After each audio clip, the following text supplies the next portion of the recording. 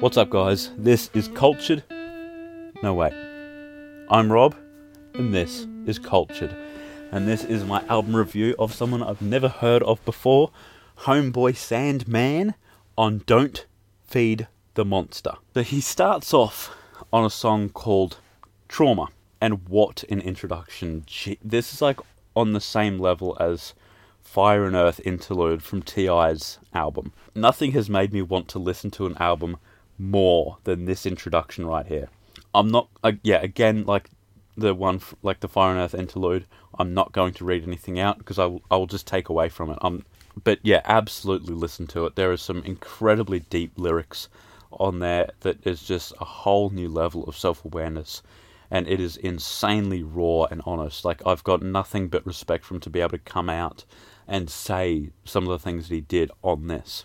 He explains some trauma that he's gone through as a child and how he's trying to work through it, and how the people who dealt his trauma had trauma of their own that they were just trying to work through. It's a really good track. It's one of those tracks where you don't even pay attention to the beat.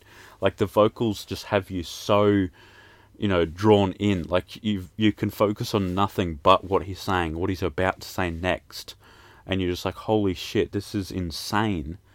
And like nothing else is registering except for what he's saying. And like, I had to listen to it a second time when it finished and like say to myself, focus on the beat, like what's going to happen. Yeah, it's incredibly powerful. It just grabs a hold of you. Extinction is a little bit of a weird track. It starts out with a sample of someone talking about dinosaurs. And they say that the word means terrible lizard. And it actually does. I didn't know that. It means terrible lizard. That's funny. Why does it mean that? And then obviously with the title of the track, they mention that they are now extinct. Then Homeboy comes in on the chorus. Are any cool people still alive? Or is it all the cool people have died? If all the cool people have gone, when will the new cool people be born? And the way that he starts out the first verse, I think, is just great. Like, I laughed when he said it. I wish that I could give the planet Earth a spanking to vent frustrations I allude to in the hook. That's pretty clever. I like that. I've never heard anyone like make a reference to the very same song that they're on. I thought that was funny. Right now a talent crazy as Aretha Franklin is an unknown because she doesn't have the look. So he relates dinosaurs to people who can think freely. It's basically just a song about how everyone's all the same. We're all sheep. But like it's not done in a cringy way, because he never says everyone is the same, you're all sheep, He sort of just implies it by bringing up well-constructed arguments. He says some other stuff throughout the first verse, like, and you're an activist as long as you can type, sort of just calling out the general public, and that sort of, it borders on the line of cringy, but like, thanks to the rest of the song, I wouldn't class it as cringy. In the second verse, he gets a little bit more psychological with it. Most people feel like they're omniscient in a sense, and well-informed except for isolated incidents. If you believe in slavery and the Holocaust, but not conspiracy, that's cognitive dissonance. And then in the third and final verse, he calls out rappers. Can anybody rap about some new content? Can anybody rap about one new concept? I do have to disagree with that. It annoys me when people say that, like, rap is all the same, or like, anything along those concepts, or anything along those lines, because it means they're not looking hard enough to find it. I don't think finding unique, new rap is a difficult thing. All of like the sort of the gatekeeping old heads as well, like, or any form of gatekeeping is bad, but yeah, where they just say, oh, old rap is way better than this new stupid materialistic shit. Like, yeah, there is a lot of it, but like, if you sift through it, you can really find some gold. Yeah, I think that there's plenty of artists rapping, or out there rapping about racial and social issues, and being introspective. Like, just last week, I reviewed Open Mike Eagle on, what was that called? Anime, Trauma, and Divorce. That was an absolutely amazing album. Aesop Rock is another one. Like, you don't have to look too hard to find these people. And he ends the song with, once again I'm throwing stones when I am not without sin. So I do like that he sort of includes that he also falls victim to it as well. Like, he's not invulnerable to it, if that's a word. I don't know. Stress is a song about anxiety. Stress. Such a bad joke. He basically just tells everyone to look after themselves. That stress is the silent killer, and it's a lot worse than people realize as well. And it needs to be taken care of as soon as it makes itself present. But he had one really cool line in there. Stress wants to be a verb. Make sure that it's a noun. Like, I love that. That's such a interesting perspective to take on it. I've never looked at it that way. That's I really, really like that, honestly. But then the next few songs just lost me completely. Like, it was such a strong start for an album. And then he just uses a whole song to talk about how long it takes his girl to get ready. What the hell is that? And then the only song with a feature by Chris QL, I believe is pronounced, he produced the whole thing. But the only song with a feature featured him, and they just talked the whole time about what your body looks like when you're old, but you still work out. Like, you got them pecs, but I'm starting to wrinkle up a lot. Just shit like that. Like, I don't care. Talk about something powerful. Talk about something that will resonate within your listeners. Talk about anything other than your wrinkly built body. It's such a weird thing to dedicate an entire song to, as well as the girl taking ages to get ready. Like, why make a whole song about that? The way that he ended Shorty Heights as well. Like, what is this? What is this? Why have you said that? Oh, he was honestly going so well. Like, the cover mixed with the sexual trauma he went through as a child, and how it's still affecting him to this day, and how he's going on and on about how bad stress is. No one talks about how bad stress is, and it's something that does need to be talked about. And then he does this shit. F*** off, homeboy. Scare You is fucking trash too. Like, oh, everyone's trying to scare you. Oh, shut up. I don't care. Like, that many people don't care about me that much.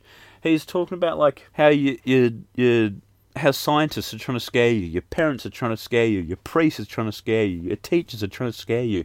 Not that many people care that much about me.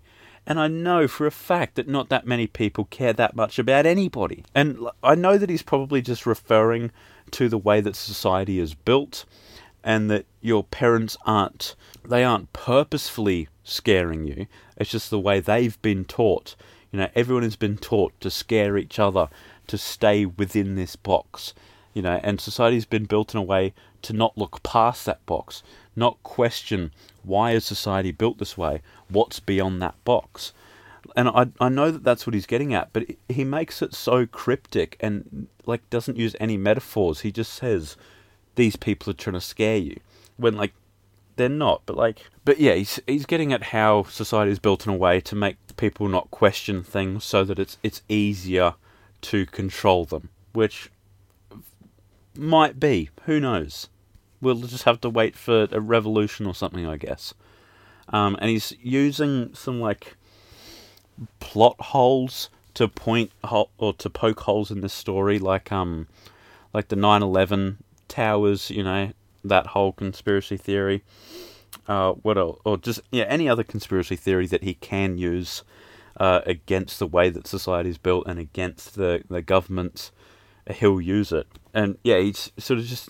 He'll use it to show how the 1% controls everything, how the government dictates how we move and everything like that. I don't know if it's cringy or if I'm just a simp to the 1%. Maybe I am. Maybe I'm a sheep. I don't know. I just don't care about that. I don't see why we need to question why, the 1% are doing all of that. I think we need to fix our own issues first, like what T.I. was talking about, the black empowerment. We need to fix racial issues and issues within our own society. I feel I don't know, if that's what he's talking about, I feel like that's the building block to then questioning things.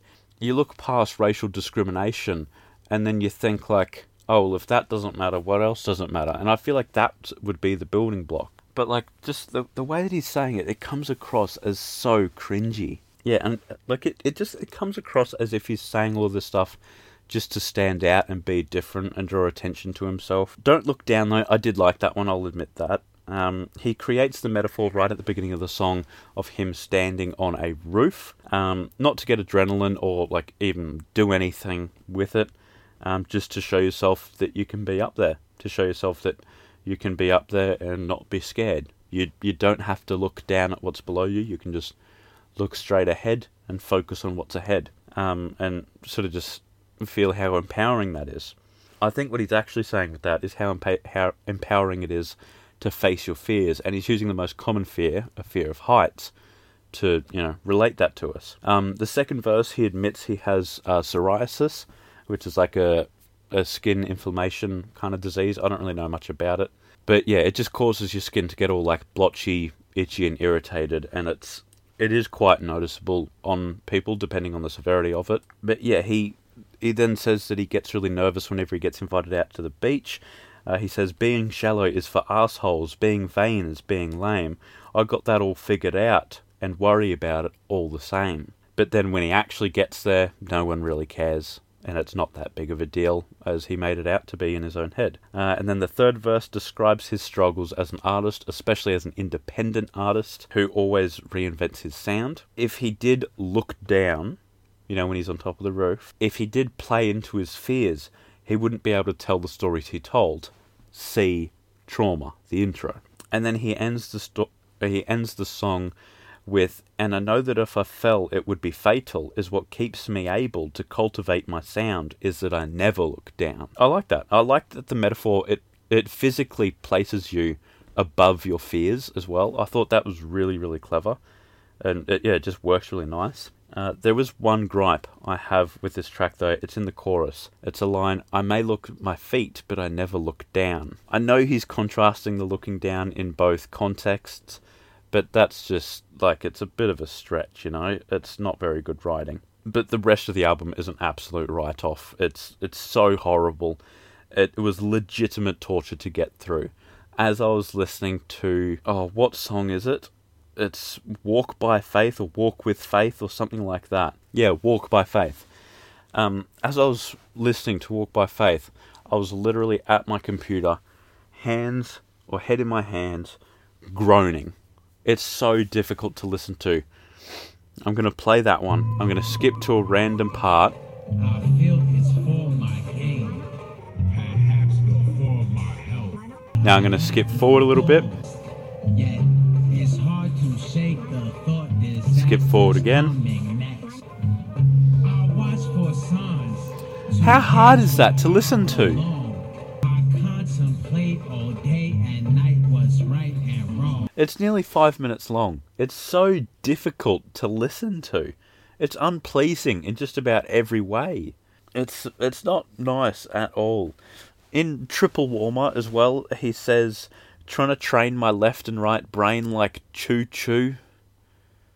What? I seriously hope he doesn't believe in the left and right brain bullshit. It's a 3.5 out of me, and that's pretty much all from the first 2 songs, and then production by Chris QL. That's it. That's the absolute best I can do. 3.5. Like, it was so disappointing. I have never seen anyone take such a strong 180. I was so excited, the cover, Don't Feed the Monster, that's referring to my soul. Look at all this trauma I've gone through as a child. It's still affecting me now. I'm trying really hard to work on it. And then Walk by Faith plays. It's such a hard 180. I got whiplash from it. It is a horrible album with the strongest start. Honestly, this album faces both sides of the spectrum at the same time. Best introduction I've ever heard, strongest introduction I've ever heard, hardest song to get through, most uninspired, unstimulated track I've ever heard. It's such a contrasting album. 3.5. That's all I've got to say. But yeah, let me know what you guys think of it. And just, I don't know. Let me know what you guys think of it down in the comments. And be sure to check back tomorrow because I'm going to be reviewing Benny the Butcher's new album, Burden for Proof. I'll see you then. That's a wrap.